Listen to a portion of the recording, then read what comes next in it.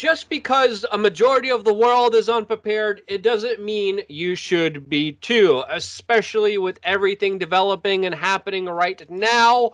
As many people say, the world will never be the same. And to talk about that, plus the supply chain and important things about the infrastructure and power grid of the United States, we of course have John Sneisen, economic historian, and there's going to be a lot to get into in this particular video. As of course, in these extraordinary times, there are extraordinary situations with more people staying at home, supply chains breaking down. Even in some parts of the world, internet can't keep up with the demand, and so can't toilet paper. Now, I know a lot of media stories are running about the hoarders of toilet paper and these horrible individuals that took all the toilet paper for themselves, these evil human beings, again, a part of the wider divide and conquer agenda. Meanwhile, many people forget the toilet paper that goes to businesses and other private entities. Well, that's a different supply chain than the supermarket one. And since people take 40% more dumps now, the supply chain of toilet paper is not going to be as readily as available as, of course, it was before in the supermarkets, since, again, it's a different supply chain. Something to think about, especially when we are all learning during this time of crisis just how screwed certain important parts of our life are, especially when it comes to the food industry, where, of course, monopolies have a major control on, especially here in the United States, where 4 companies, JBS, Tyson, Smithfield, and Cargill, have a monopoly on, of course, the meat market, and many people are accusing them of price market manipulation right now, because that's exactly what you have. And when you look at these extraordinary situations, we have to start asking ourselves what is going to happen soon. And this is why I just made a tweet talking about our energy infrastructure, our energy grid, which I believe will be heavily impacted, since, of course, many people will be staying home. Many people will be using ACs, and our power grid is not the best. Even last year, there was a major power outage in Manhattan. Years before that, there was a citywide outage in Los Angeles. It is being hit with major power outages, as of course there are heat waves in that particular state and city.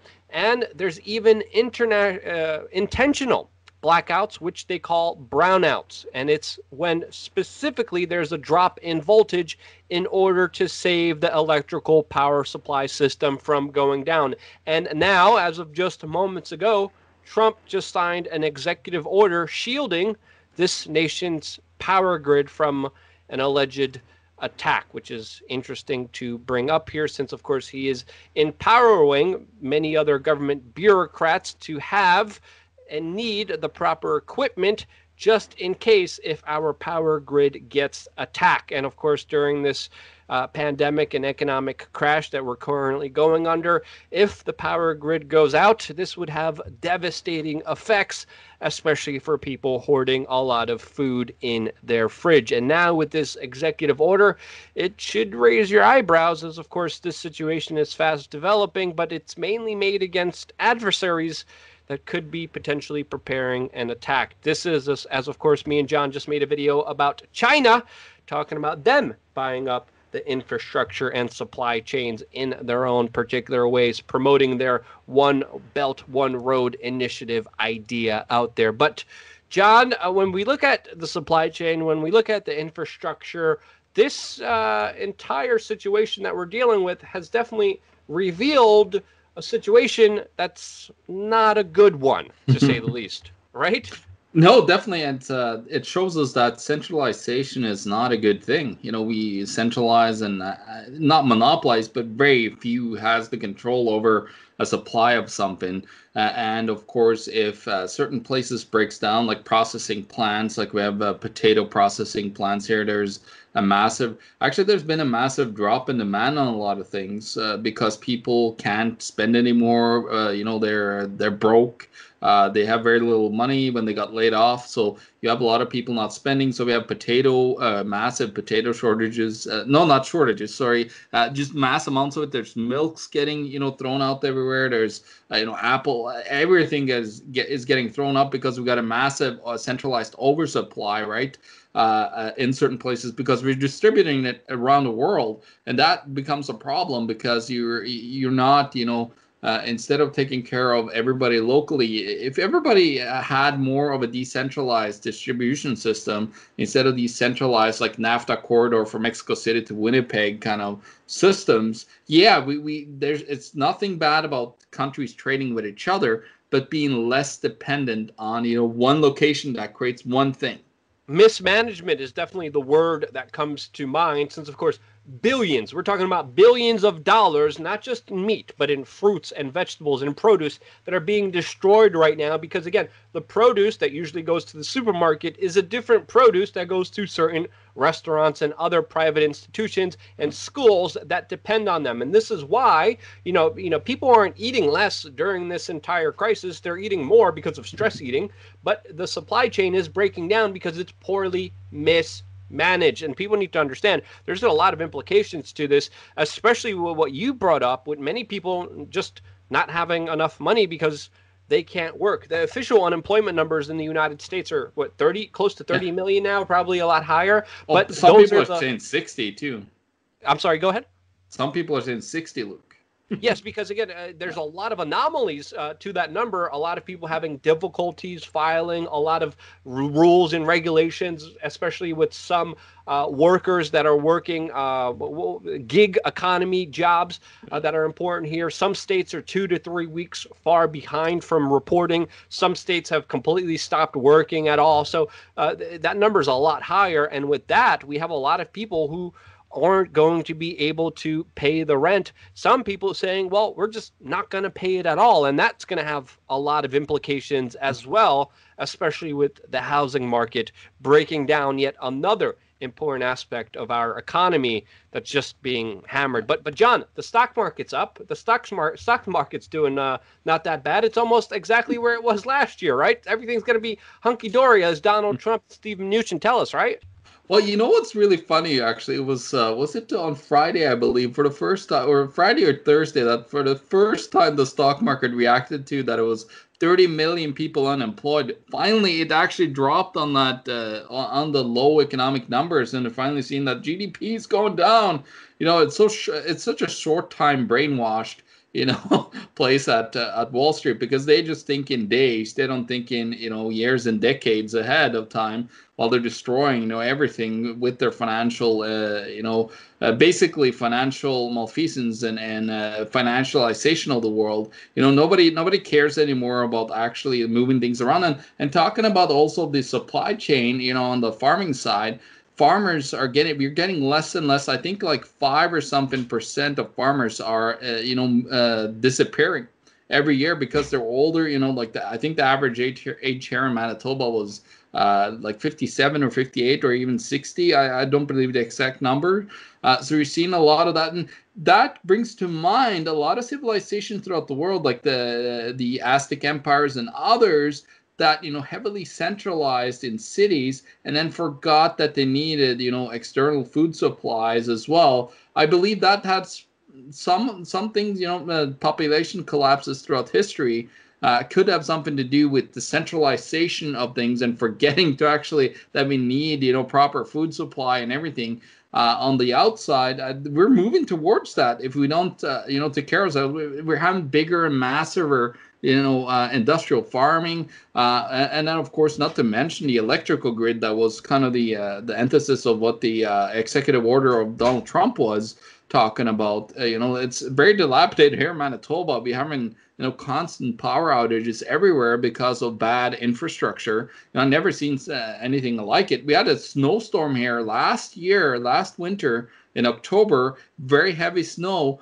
But their infrastructure is so terribly built and made that we had like thousands upon thousands of hydro poles down, and people up to 3 weeks without power here in Manitoba because they basically had a monopoly here that built extremely terrible infrastructure in the first place. And that comes down to there's zero competition. Nobody cares about building anything good. And actually interesting to bring about that in Norway, for example.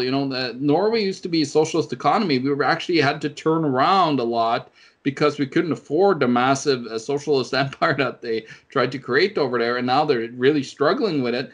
But they actually have two places, and I worked in one of them, which was the telecommunications industry, which we extremely heavily rely on in today's world. With the importance of everything being connected, and that's also a problem with all these power stations and everything that they're talking about, the water plants. I had a friend of mine, actually, my boss, he had his brother. He actually hacked in live as he was meeting with all the top heads of water infrastructure in North America, and so like, hey, I'm in here. I could. Do you want me to turn off the power to the whole city? Like, so it's no, turn off the water to the whole city. So it's interesting to see. Like, all you need to do is you need to, when it comes to these hacking things, you need to know that there's ports in these like little entrances through your router. And if you know the right port numbers and the username and passwords, you can get in there, and then you're right in there. And you could actually also plant, programs. I have a program on my computer, so I could remotely from my phone use my computer. You could plant that on a computer in an energy center, with the terrible security that a lot of these, have around the world. You could just plant a program there, and then you could go in and then enter it from your cell phone or even where else, and then you could create havoc in those ways as well. There's very simple ways of actually attacking, this infrastructure. Not to talk about the bad infrastructure that we have. On top of that, the natural, natural disasters that could happen, especially with the solar flare, hitting our. There's actually a lot of activists that have tried to been out there and tried to talk to their local governments and their local monopolies about, maybe we should protect our energy grid instead of spending, the $4 or $5 trillion on bailouts and on putting that on the balance sheets of like buying bad debt from the banks. Maybe you should have, invested that in some infrastructure, over there as a government instead, Luke. Not that I like governments and massive infrastructure products, but, how about doing that instead of bailing out the bad derivatives of these moron institutions that are called banks? Yeah, you brought up a great point. Why should the banks be giving money to the hedge funds, protecting their losses now, when there's so many important things to do when it comes to not only managing the food supply chain, but making sure our infrastructure, which is going to be used more than ever, especially during the summer, especially when the heat comes in, especially when more people are going to be home more than ever using and blasting their ACs. This is something to really, really consider, because just looking at just some of the situations that already develop in New York City, in Los Angeles, years before this crisis. It's one of the reasons out of many why I've been taking this situation so seriously. That's why I've been saying it's better to be safer than sorry. Always have courtesy for your fellow human being. There's a lot of hate out there. There's a lot of people hating individual protesters, hating nurses. To me, this is all programmed as a design, so we're distracted from the bigger things that we should be taking care of. We should be taking care of the supply chain, the infrastructure, making sure everyone is radically dependent on themselves and reliant on themselves and no one else. Because the big lesson throughout all of this is that our system is not only unprepared, it's criminal in a level of incompetence that is dangerous for everyone all around. And again, when we look at other things, you were talking about solar flares. Another thing I was looking at is antibiotic resistant strains of viruses that could come from factory farming. Factory farming is also getting hit now. Or in hospitals. Yeah, in hospitals as well. This is one of the reasons why, even before this crisis, I'm not going to a hospital. I'm not going to a hospital in New York City. Hell no. You crazy? No, not at all, because they already discovered antibiotic resistant viruses that couldn't be dealt with, that people died from, that there was no cure from, that no antibiotic could do anything against in hospitals here in New York City. And now you pull that on top of the crisis that we're dealing with, the infrastructure, the supply chain, the centralization of everything. This is one of the reasons why I started ringing the alarm bells all the way in January, because it really takes this perfect storm of crap to come in to hit us all at once. Yeah. And a lot of people are sadly not going to be prepared for that. But that's why, as independent media, I think this is very important to focus on right now, and to spread as much of this information as we can about what could potentially come, so we could be prepared for it. Because if you're prepared, you're not panicking. And sadly, a lot of people are definitely not prepared. That's my take on it. John, do you have anything else to add? And where can people find out more information about you? Yeah, the last ad here is actually the reason why we're here in the first place. It's financialization of the world, where you could start making money with money without caring about, having to put up productive activities. That is the destructive force, together with the, them taking over the government and running the government in a way that they could benefit for themselves. But when you get to the point in an economy where you could just make money with money, who needs to be a farmer? Who needs to do anything, right? And that's where you create the huge destruction of a real society.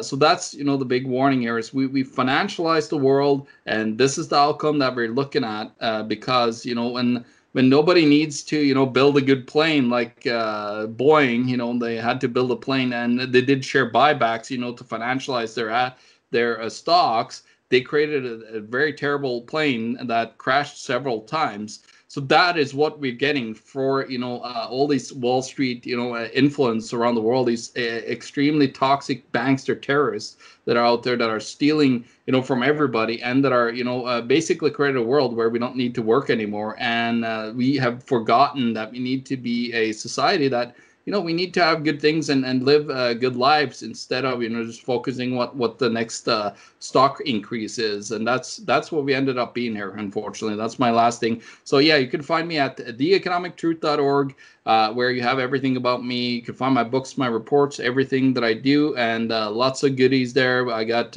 balance sheet information on central bank, tons of different things there.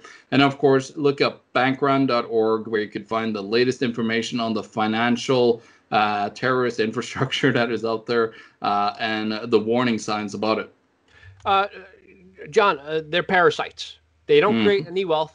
They don't do anything. They literally put us on the edge of the cliff that we're getting very, very close to. And all the other conditions are pushing us off. And it's really them digging the hole that's going to make this that much worse. Also, just wanted to add, the conspiracy theorist in me makes me believe that potentially, this isn't proven, this is just my own personal conjecture, that Donald Trump is signing this executive order shielding against, other nations' attacks on our energy infrastructure to possibly run as a cover-up if the infrastructure does fail.